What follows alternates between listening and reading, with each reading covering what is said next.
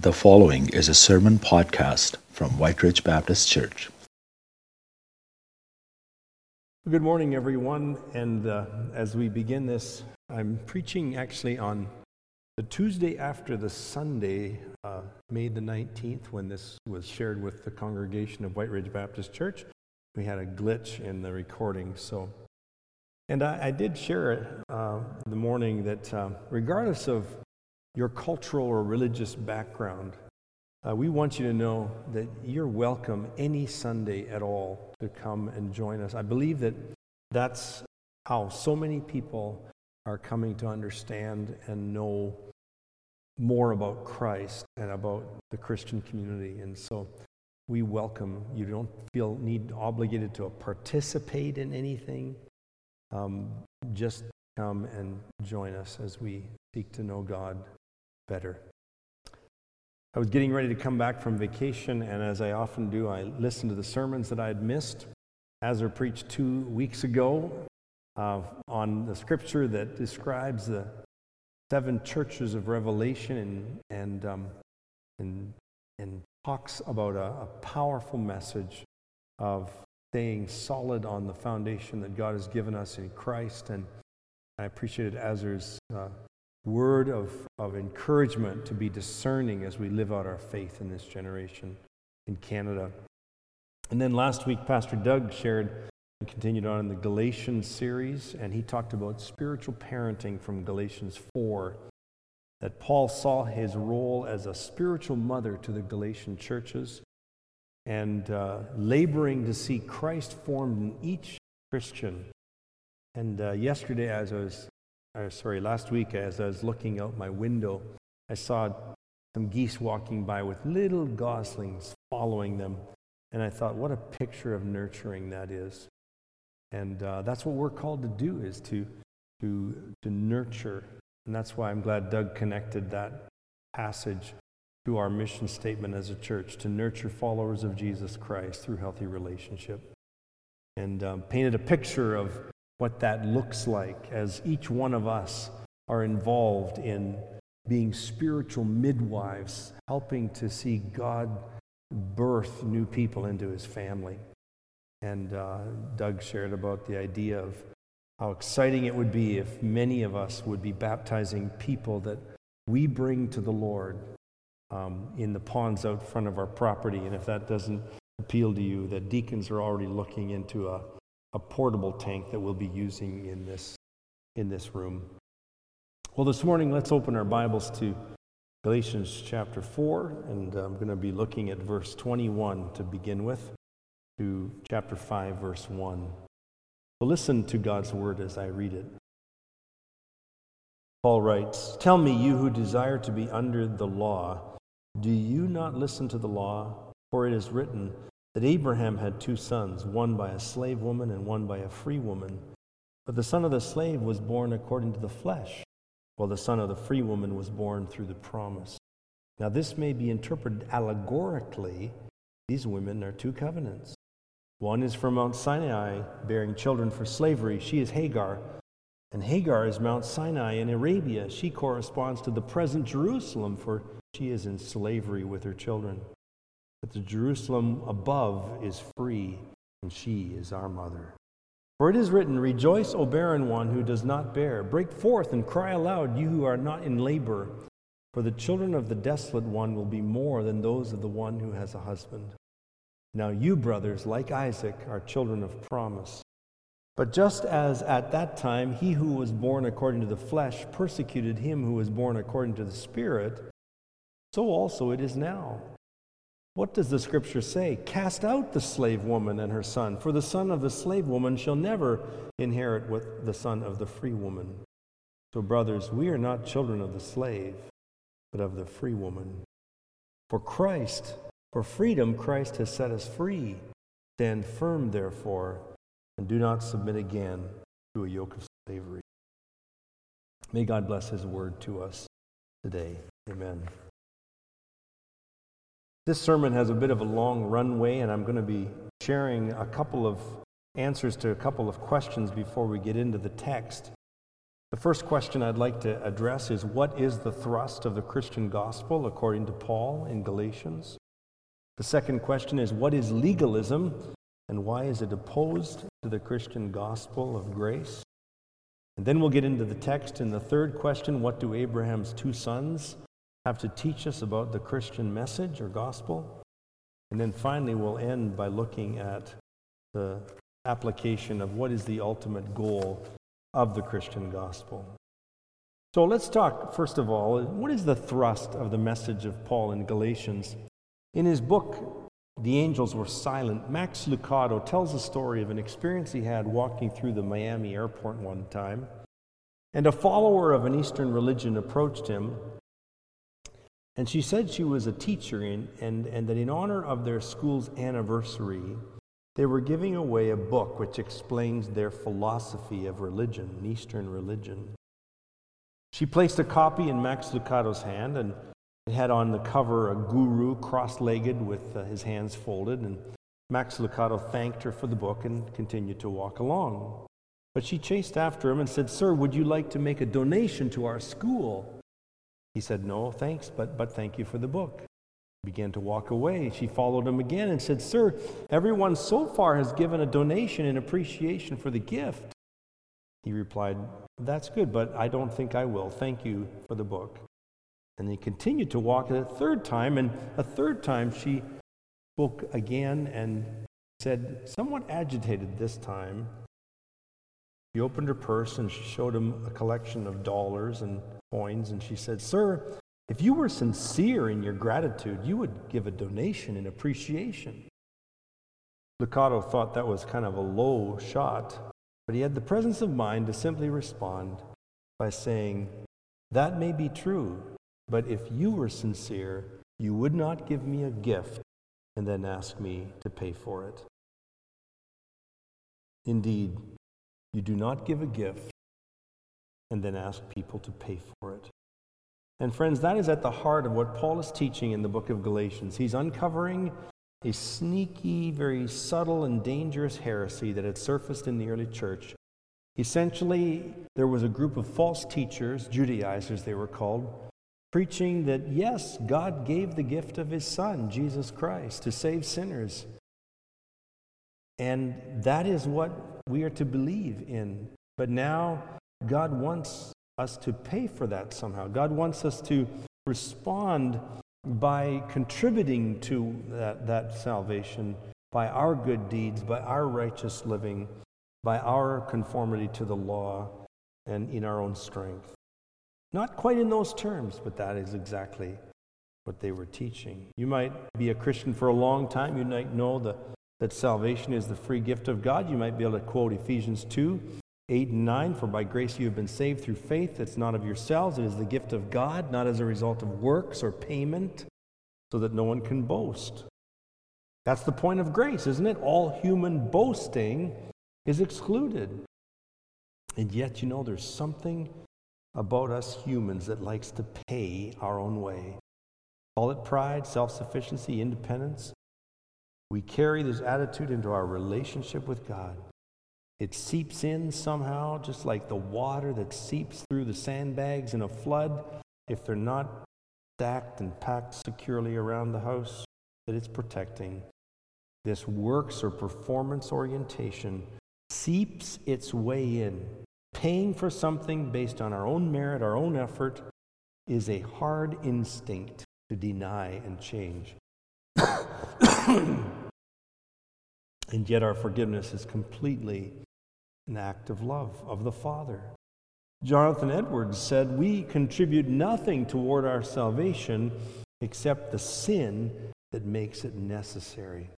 And if that message of free grace and you have nothing to contribute rubs you the wrong way, then you need to ask yourself if you truly are a follower of the Jesus Christ of the Bible that said, "Freely you have received, freely give." You are blessed in order to be a blessing. That is the thrust of the Christian gospel that Paul is emphasizing in Galatians. And if you can't believe in this absolute, unconditional love by faith alone in it, then maybe you are a slave to other forces that are against God and against grace. You might be a slave to worldly sin, but you might also be a slave to religious sin. Either way, it could be that pride is blinding you to the message of receiving, and you're living more as a slave than you are as a child of God. That's a lot of what Paul is talking about in Galatians. The second question I'd like to address is, what is legalism, and why is it opposed to the Christian gospel of grace and love? Paul does not use the word legalism, but it is a good term that describes the philosophy of religion that the Judaizers were teaching in the Galatian churches. We shared several weeks ago that a legalist is someone who shares or has a legal list. And that's helpful because often we do see lists. Some churches put their legal lists right out on their signs. A friend of mine on Facebook was traveling in Florida recently, and he posted a photo of a church that he drove by, and posted the photo on Sunday. If you took a close look at this, underneath the photo of the church sign, you see in smaller print, big enough to read, it says, "No hand clapping, no musical instruments, no baptizing babies, no women preaching." On the left post it said, "No divine healing," and on the right post it said, "Come in and ask questions." I don't know about you, but that kind of a sign out front of a church does not invite me to want to go in and ask any questions. It clearly is showing that this church wants to be identified more with what they don't believe or practice than what they do believe and practice. And that's what legalism does. It emphasizes negative terms of righteousness more than positive terms. And I believe that's a complete misrepresentation of Jesus and what he wants himself to be known as in this world. And he wants his people to be known that way too. That God is a God of love, that God is a God of grace. And whether you like it or not, the people that are around you are forming opinions about Jesus based on the Jesus people they know, and you might be one of them. I met a man on the plane just this past week, and in the process of our conversation, we talked about the Holy Land, and I said, what matters is whether or not people believe Jesus Christ is alive or not today. And he was a little bit taken back by that statement, and I noticed that after that, he directed the conversation to how many people he knows from other religions that are good people. So I concluded that he obviously also is a legalist. He has a list of what makes a person good. And I think that we all have those kinds of lists. Lest we become pharisaical, and thank God that we're not like some churches down in Florida, because we know better. I think we need to pause and take a look at our own legal lists. We need to dig deeper, because it doesn't always come off like a list. It actually is often a little harder to find. It's like digging down into something deeper in our heart's core values and beliefs. Legalism is essentially trying to even out the scales of injustice that exist between sinners and a holy God by what we do or by what we don't do. And we know that we're guilty, and we know that we've created ways of monitoring our righteousness. We know how we're doing on a daily by daily basis.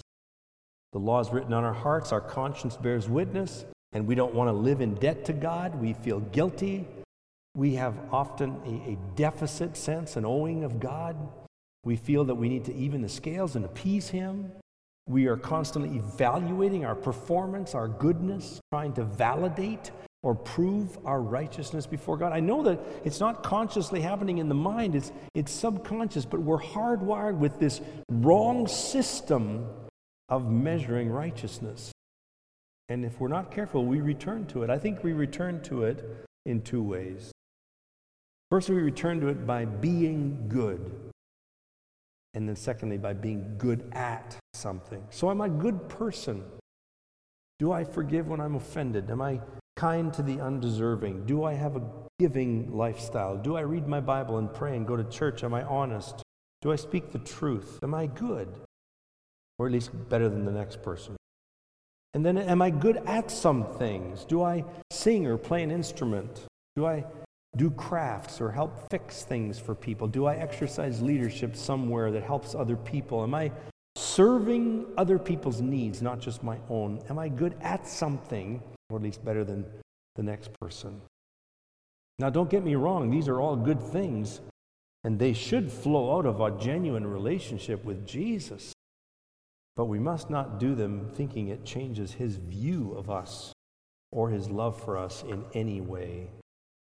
The problem, you see, with keeping a subconscious track of our performance is that it either leads to pride because you know instinctively that you're better than somebody else in morality or in righteousness, or it leads to self-loathing because you're not as good as somebody else around you.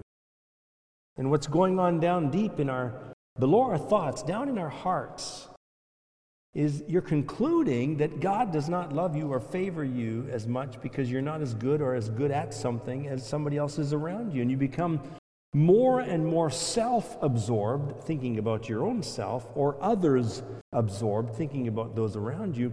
But really, Jesus is not even factoring into your sense of righteousness, your sense of rightness with God, and your sense of being loved by the Father.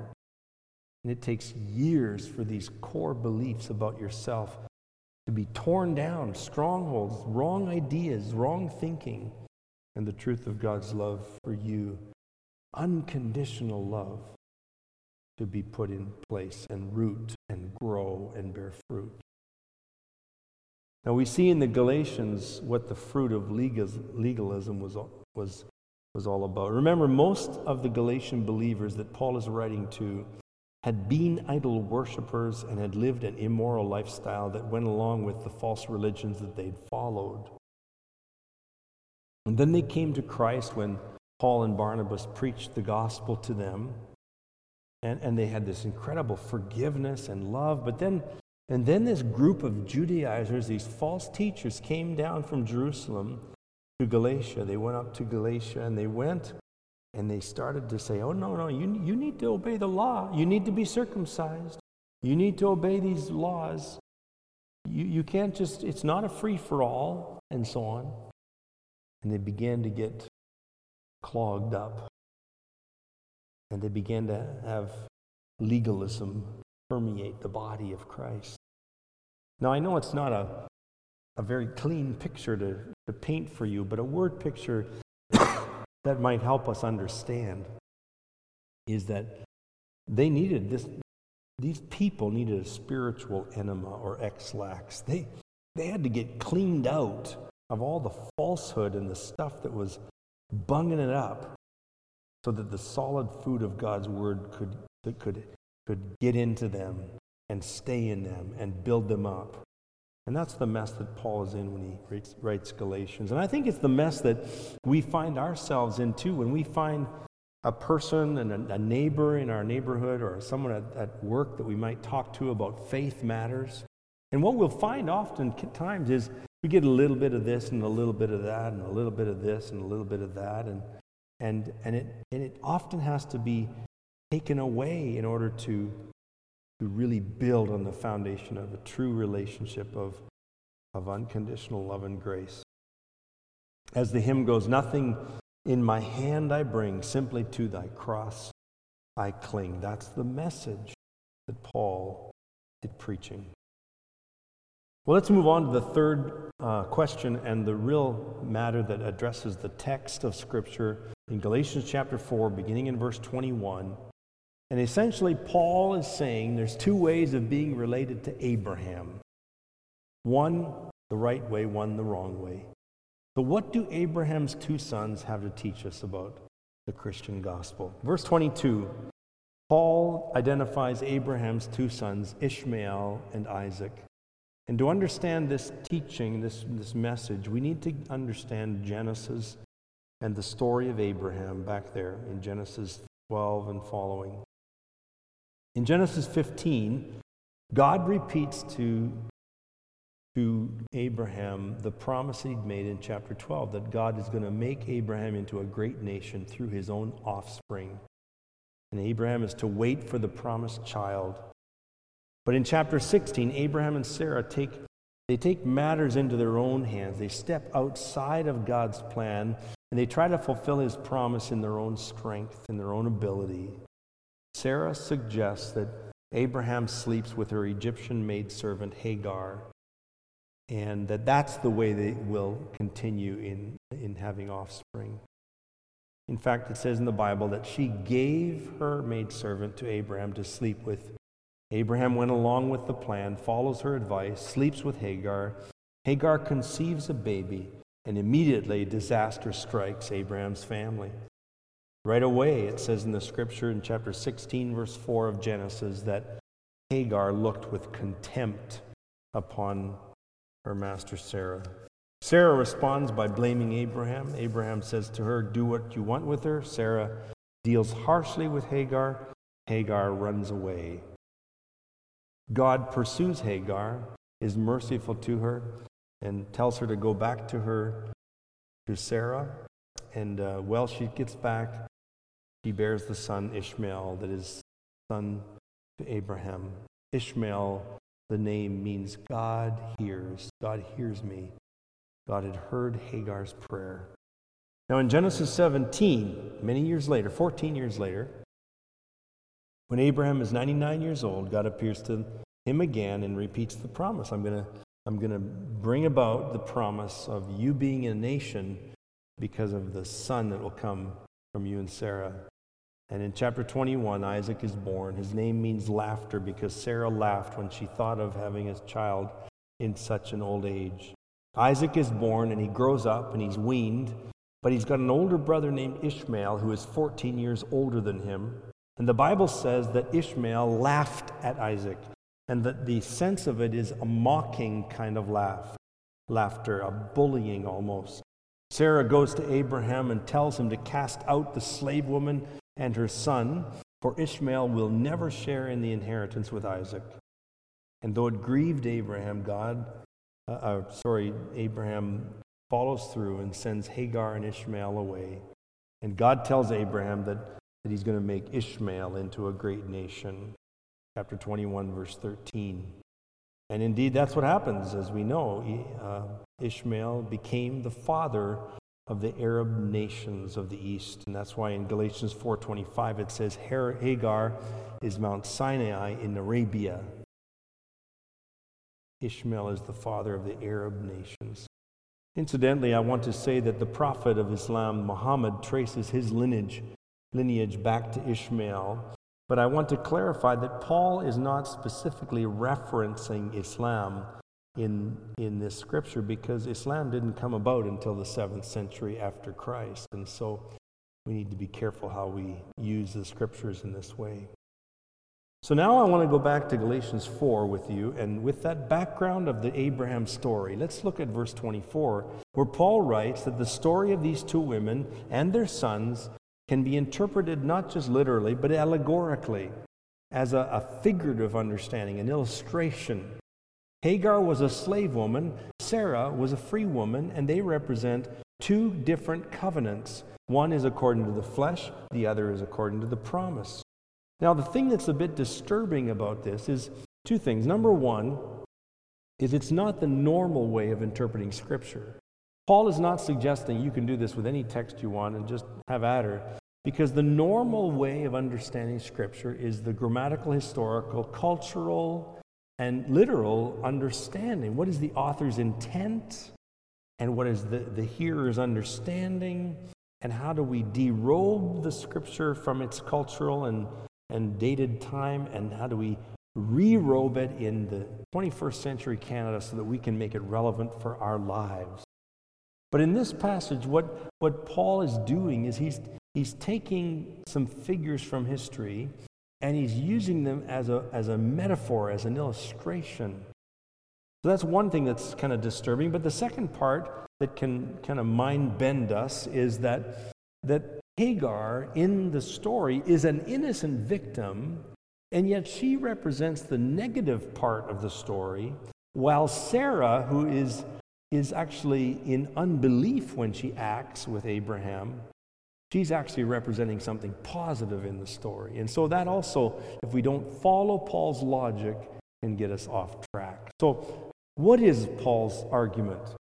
Paul's argument is that the covenant that Hagar represents is from Mount Sinai. It corresponds to Jerusalem. Sinai is where God gave the law. Jerusalem is specifically targeting the Judaizers. That's what Paul's reference to Jerusalem is doing. Those Judaizers who had gone to Galatia.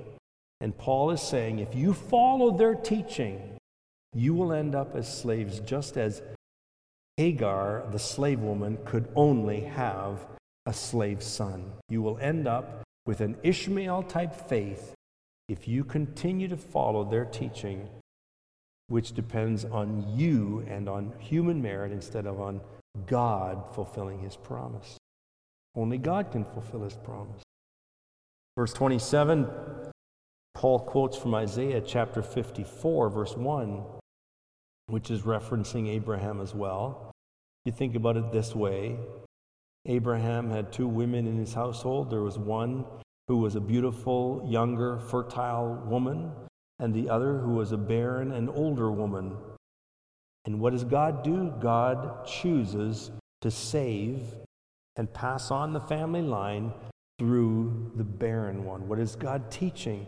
Except that God loves to shut us up to our own weakness and humility, and loves to show himself strong in the barren ones of this world. Verse 28, Paul clarifies, now you, brothers, like Isaac, are children of the promise. He even goes on in verse 29 to state that just as Ishmael persecuted Isaac as a big brother and the half-brother, so today, those who are of Ishmael, the legalists, those who are trying to obey God in their own strength and think that they can please God somehow, they're going to persecute those who are depending completely on the unconditional love of God. Timothy Keller says it this way. He says, the gospel of grace is always more threatening to religious people than non-religious people. And that's why, in many ways, religious people can be, in some ways, farther from God than the non-religious, because religion can act as a enslavement that keeps us from the liberty that we were made to live in Jesus. Paul says in verse 30, cast out the slave woman and her son, for the son of the slave woman shall not inherit with the son of the free woman. Don't have anything to do with this kind of living.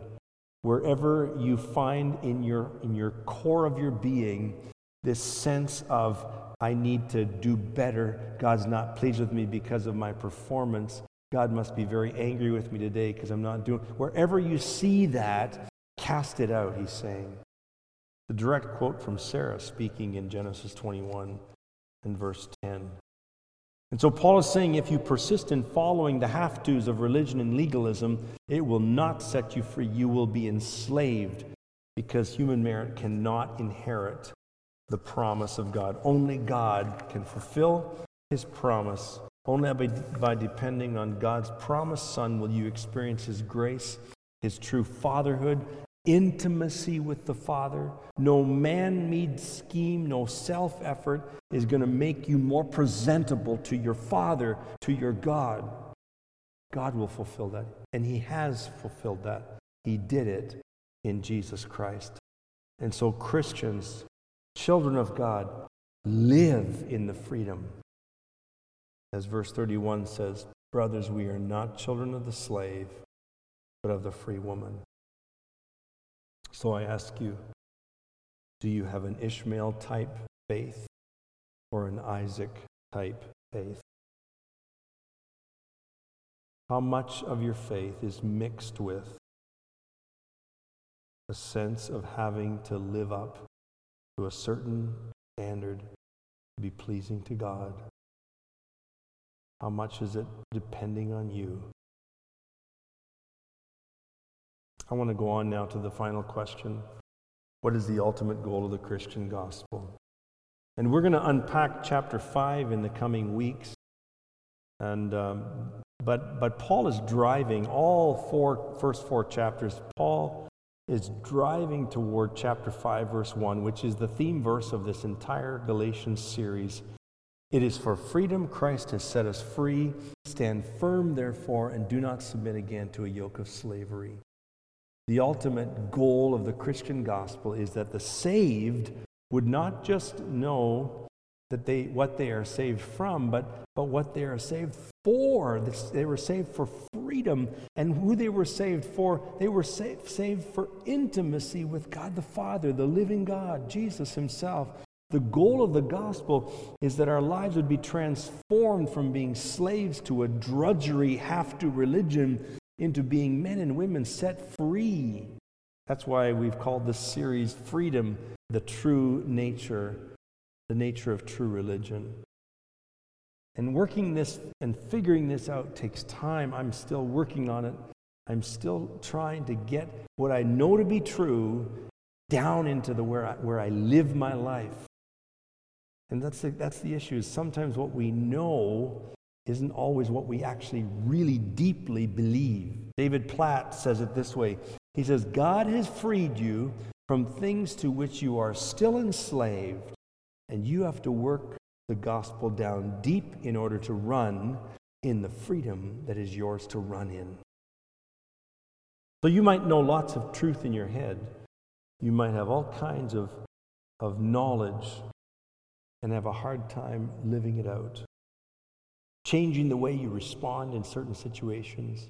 The impulses like muscle memory that you respond to. You react with shame or guilt, self-loathing or pride, self-effort or independence. And you just have this natural, instinctual reaction because even though you know in your head something is a certain way, down deep, you're still somehow bent toward thinking God is not impressed with me today. God is more impressed with me today. God is watching my performance. God's love is not a constant. God's love is hot and cold according to my performance. That is so ingrained in us. You know, John Piper once said that we all know that the most common use of the mind is to justify ourselves. And when I think about that, I thought about how we see that begin in childhood.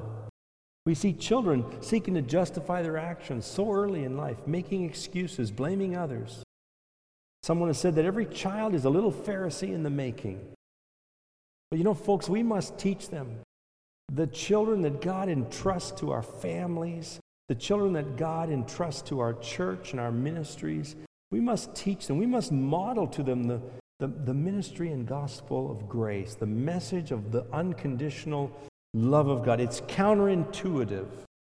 But when they come up against the wall, when these little children come up against the wall of their own sin, of their own weakness, of their own shame, when they come up against the wall and they say, I can't be good, we need to give them grace. We need to model for them how it is that as they see us interact with each other in an environment of love and forgiveness and forbearance, they learn that that's the way God is. I don't know if it's a true story at all, but it illustrates a point. It comes from a book called Surprised by Grace by an author named Tullian Tchividjian. I can't pronounce the last name. But the story is told of the days of the Civil War in the United States before slaves were set free in the South. And a man from the North went to a slave auction in the South. And after a long auction, a very high price was getting bid up. And finally, he bought and purchased this young girl for quite a sum. And as they left the auction and began to walk the long walk home, the man turned to the girl at one point and he said, "You are free." She could not believe what she heard, and she stared at his eyes. And she said to him at one point, finally, "You mean I'm free to do whatever I want. And he said, yes, you are free to do whatever you want. And she stared at him again and she said, and you're saying that I am free to say whatever I want. And he said, yes, you are free to say whatever you want. And she said also, and I'm free to go wherever I want. And he said, yes, you are free to go wherever you want. And then she stared at him a long time. And finally she said this. She said, then I want to go with you. You know, many people think that the preaching of the unconditional love of God, the grace of the gospel, that it's a dangerous thing. It's going to be abused. But you know something? I read the Bible, and God's Word, the Bible, teaches us over and over and over again that it is the only message that really sets sinners free. Every other message takes them out of one bondage and puts another bondage on them, puts another yoke of slavery upon them. But I believe that as we mature, and it may take a long time, and yes, we do abuse the grace of God sometimes, but I believe that as we grow and as this message sinks down deeper and roots itself and gets planted and starts to bear fruit, I believe that what it ends up doing is it ends up making us into the kind of Christians that don't go to church or pray or do good things because we should or we have to or it's expected of us. But we respond because I want to love Jesus back because he set me free. And I want to please him because he's changing my affections. And I want to follow him because he's the one that's worth following. Lord God, we thank you for this, your word. It is my prayer, Father, that you'll plant this message deeper in my heart, that it'll get beyond my brain, down into my being, so that I'll respond the way I need to. And I pray for anyone that's listening to this message as well, that it will take them deeper into that place where your message transforms their lives. Pray in Jesus' name. Amen.